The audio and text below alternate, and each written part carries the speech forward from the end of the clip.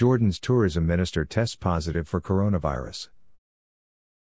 Jordan's Minister of Tourism and Antiquities, Naif Al-Fayez, today announced that he has tested positive for COVID-19, after receiving the results of the PCR test administered yesterday. In a press statement, issued on Thursday, the minister said his health condition is stable, adding he is now undergoing home isolation.